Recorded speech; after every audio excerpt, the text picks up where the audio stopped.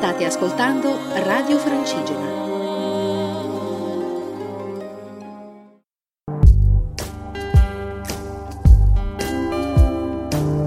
L'arte del camminare, a cura di Luca Gianotti e della Compagnia dei Cammini.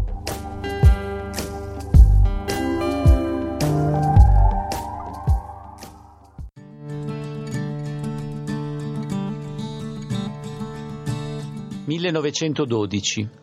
Il poeta spagnolo Antonio Machado pubblica la raccolta di poesie Campos de Castilla.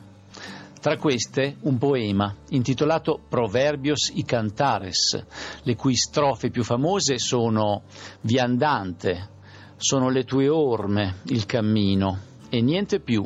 Viandante, non c'è cammino, il cammino si fa camminando.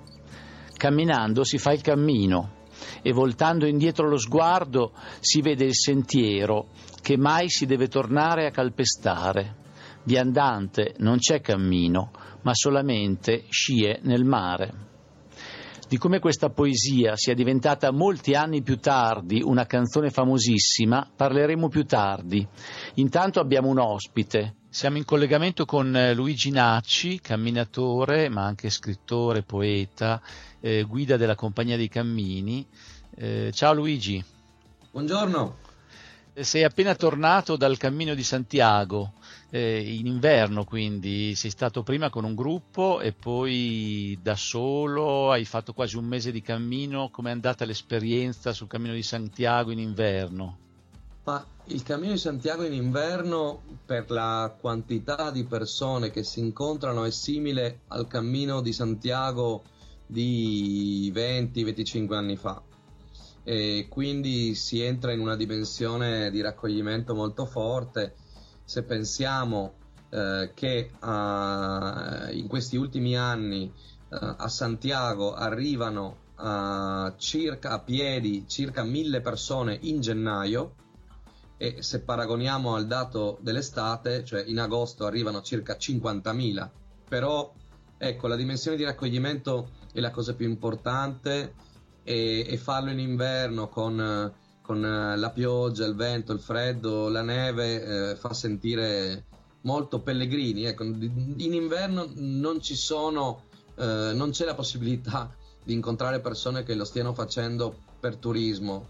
Sono sempre persone che lo fanno per cercare qualcosa. C'è chi è credente, chi non lo è. Ad esempio in inverno il primo gruppo di stranieri sul cammino, quindi dopo gli spagnoli ci sono i coreani, che è una cosa stranissima, sì, perché molti non sono né cattolici né alcuni sono buddisti, protestanti, ci sono anche dei cattolici, poi altri non sono religiosi, e quindi è un fenomeno interessante. Quindi il consiglio è quello di fare il cammino in inverno a questo punto, se ha tutte queste fascini nuovi, diciamo. A questo punto ti faccio una domanda importante. Tu, da esperto del Cammino di Santiago, anche ospitalero sei stato, con tutto questo rischio appunto di sovraffollamento di cui si parla soprattutto appunto nelle stagioni estive, come vedi il futuro del cammino? Ma i numeri sul Cammino di Santiago sono in crescita costante, cioè io credo che nel giro di un paio d'anni si arriverà a 300.000 persone all'anno. Cresce perché cresce la domanda di cammino da parte di persone di altri continenti. Quando arriveranno, c'è già qualche cinese, ma quando arriveranno veramente i cinesi crescerà sempre di più. Credo che le persone si stiano spalmando durante tutti i mesi dell'anno, e questo è positivo.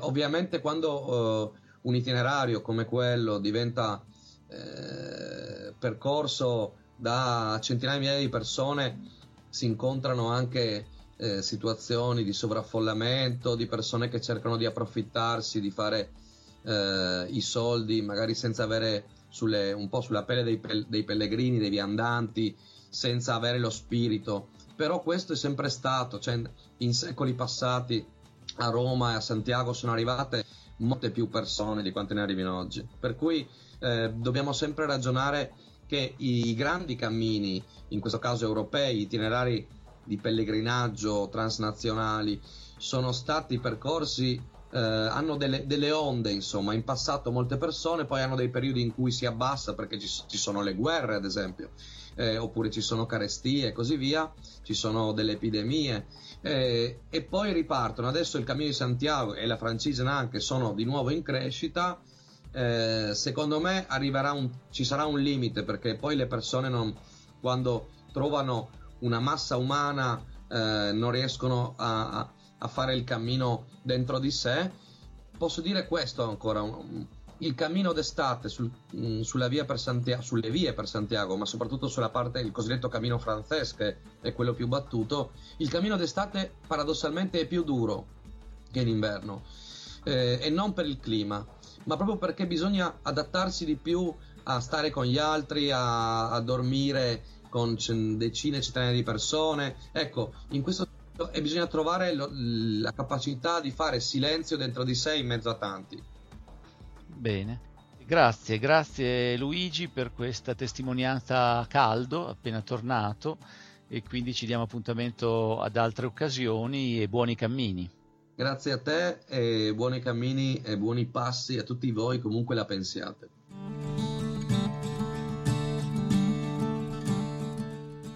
Torniamo ad Antonio Machado, il poeta che scrisse i versi di cui parlavamo prima, Camminante, no hay camino.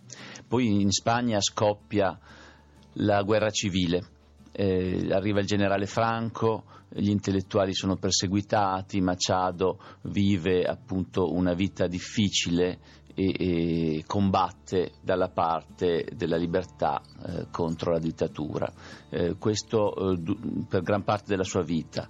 Poi arriva il 1939, ormai non può più rimanere in Spagna, deve scappare, ha più di 60 anni e fa la camminata più importante, l'ultima della sua vita. Parte a piedi da Barcellona in inverno e in mezzo al freddo e insieme alla madre, il fratello, è costretto ad abbandonare nella fatica la valigia con tutte le sue poesie, e poi ce la fa, arriva in Francia, ma arrivati in questo piccolo albergo di là dal confine ormai è stanco, distrutto, amareggiato, e si lascia morire e muore così insieme alla madre che muore 3 giorni dopo. La storia passa al 1969, quando il cantautore catalano Joan Manuel Serrat, anche lui combattendo il franchismo e la dittatura, pubblica un album dedicato a Antonio Machado poeta, dove riprende i versi, Cantares si chiama la canzone, riprende nella prima parte i versi di Machado. La canzone è stupenda ed è fatta di 3 parti, ascoltatela bene. La prima parte è lenta e Serrat canta dolcemente i versi Camminante no hay camino, poi si ferma di cantare e comincia a recitare un'altra parte di versi di Machado sempre dedicati al cammino, per poi nella terza parte la musica esplode, il cantante grida la sua rabbia, la sua voglia di ribellione, si mette nelle orme del poeta Machado e canta alcuni versi scritti da lui, anche se cita continuamente Machado, e scrive nell'ultimo verso: quando il cardellino non può più cantare, quando il poeta è un pellegrino, quando non ci serve a nulla pregare, viandante non c'è cammino, il cammino si fa camminando, colpo dopo colpo, verso dopo verso. Ecco che la lotta si fa con la poesia. Ascoltiamola. Todo pasa y todo queda, pero lo nuestro es pasar, pasar haciendo caminos sobre la mar. Nunca perseguí la gloria, ni dejar en la memoria de los hombres mi canción.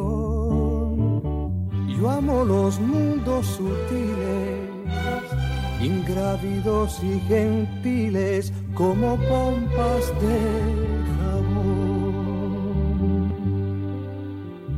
Me gusta verlos pintarse de sol y grana volar bajo el cielo azul, temblar súbitamente y quebrarse. Nunca perseguí la gloria.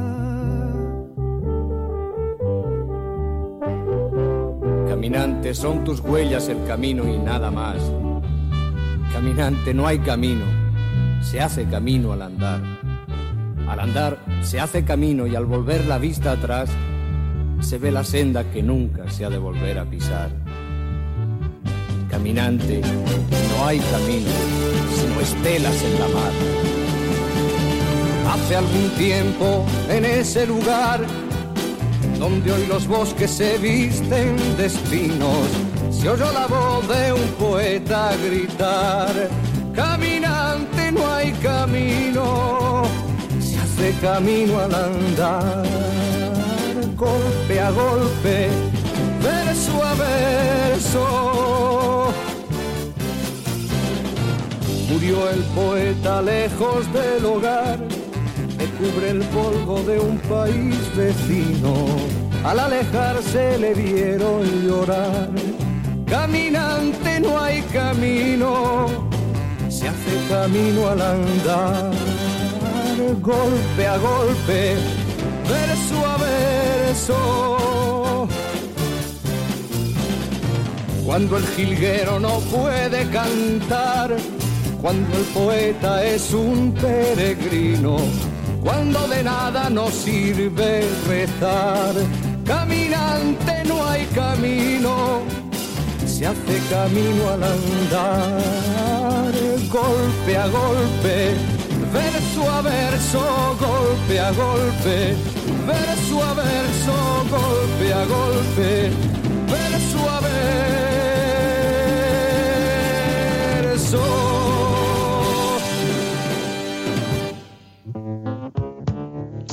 La citazione del giorno.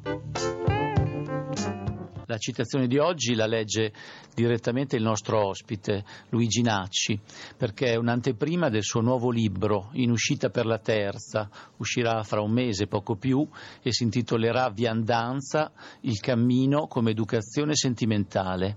Luigi, a te la parola. Perché mettersi in cammino?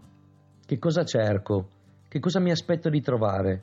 Perché il cammino e non qualsiasi altra cosa? Questi e altri punti interrogativi ti resteranno tra le mani e le mani ti scotteranno, li scaraventerai al suolo per non ustionarti, ma prima o poi attecchiranno come semi e con la buona stagione piante rigogliose si svilupperanno verso il cielo, saranno alberi monumentali con un'aspettativa di vita molto più lunga della tua. Ti capiterà un giorno, andando per i campi, di incappare in un bosco di cui le mappe non danno conto. Ci saranno sequoie laddove non potrebbero esserci, o querce o pini, alberi molto alti ai cui piedi, nelle ore centrali del giorno, ti siederai per godere dell'ombra. Allora le domande di cui credevi di esserti sbarazzato squarceranno la corteccia dall'interno, inizieranno a colarti addosso come filamenti di resina. Prenderai la borraccia, ti butterai l'acqua in testa, farai di tutto per toglierti quella sostanza vischiosa di dosso, ma la resina non se ne andrà. Gli appuntamenti dal mondo del camminare. L'appuntamento che vi segnalo è un viaggio a piedi accompagnato dal nostro ospite di oggi, Luigi Nacci. Dal 9 al 13 marzo, il viaggio della Compagnia dei Cammini, Carso, Aspro e Dolce. Si cammina da Trieste al Carso, si arriva alle sorgenti del fiume Timavo. Luigi Nacci ci tiene a sottolineare che non è un trekking, ma un cammino, è un'esplorazione lenta, pensosa e gioiosa di un territorio con poca terra e molti sassi. In questo cammino si riflette sul confine, sui confini, ci sono luoghi i cui piatti tipici hanno nomi strani come Iota, minestra de bobici, cevapcici, palacinche, i vini si chiamano vitosca, insomma sono nomi che hanno suoni a noi poco noti, c'è la memoria dell'impero austro-ungarico in queste terre, ma ci sono anche storie come quella del grande alpinista degli anni 30, Emilio Comici. Insomma, le premesse ci sono tutte. Sul sito www.cammini.eu trovate la scheda dettagliata e le informazioni per iscrivervi. E per oggi è tutto. Un sorriso a tutti e appuntamento alla prossima. Radio Francigena, cammina con noi.